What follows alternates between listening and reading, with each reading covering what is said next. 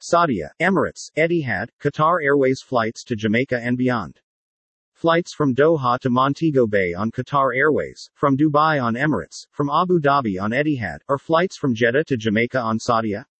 Such flights connecting from Jamaica to Bahamas, St. Lucia, St. Martin, Dominican Republic, Trinidad and Tobago and other Caribbean holiday hotspots.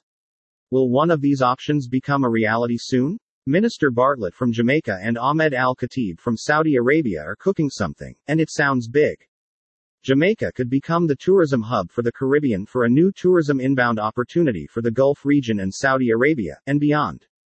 The Kingdom of Jamaica wants to become, or already became, the global hot spot and center of international tourism. Jamaica may be on its way to become the center of Caribbean tourism.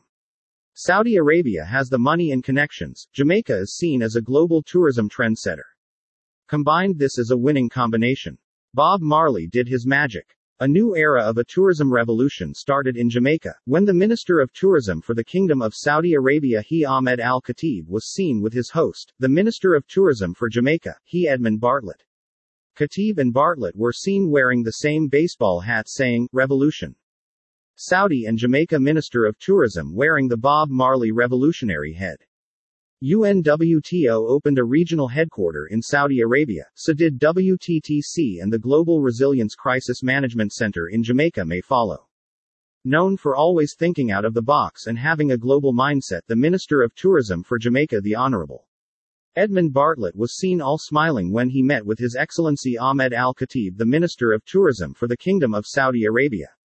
The Saudi minister was in Jamaica for the recently concluded 66th regional meeting of the World Tourism Organization. This was an opportunity to discuss the possibility of an air link between the Caribbean and the Gulf region.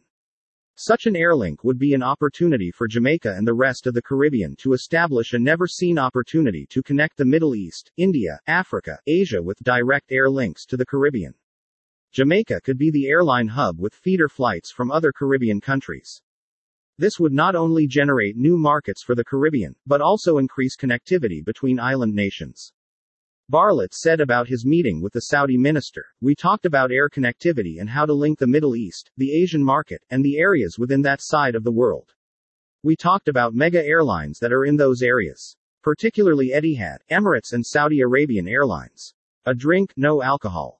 The agreement that we have coming out of that is that Minister Al-Khatib will bring to the table those major partners, while I will be responsible for coordinating with the countries that are cooperating with us in the multi-destination tourism framework, to enable a hub-and-spoke arrangement so that traffic can move from the Middle East and come into our area and have a distribution from one country to the next," he added.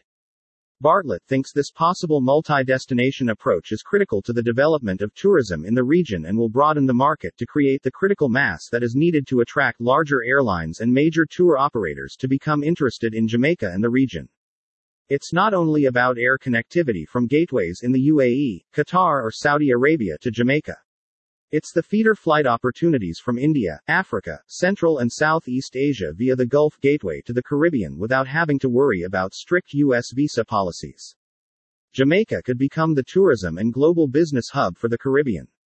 For us, this is a game changer in the making because small countries like Jamaica will never have the capacity to have large airlines like Qatar and Emirates coming to us with direct flights. However, we can benefit from these airlines coming into the Caribbean space, landing here in Jamaica but having distribution to other countries in the region, he explained.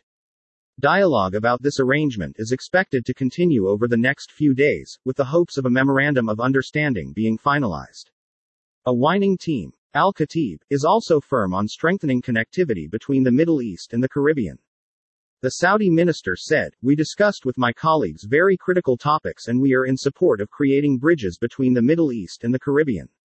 I thank Minister Bartlett for this opportunity and look forward to expanding the cooperation for expanding the Middle East and the Caribbean," he said. Both ministers also discussed other areas of possible collaboration, including human capital development, community tourism and building resilience within the region. Bartlett explained, "One of the key areas that we discussed was the development of resilience and crisis management, as well as sustainability as critical pillars on which the recovery of tourism must be predicated. But more so, the importance of building capacity within countries that have tourism as the driver of their economies, countries that are weakly resourced and vulnerable to disruptions. We are going to see collaboration in the building out of the Resilience Center here in Jamaica and the Resilience Center that is in Saudi Arabia, said Bartlett. Currently there is no timeline on these ideas, but certainly tourism is moving forward in Jamaica and beyond, and it may not only be with North American and UK visitors only. See the special photo album, click on download PDF.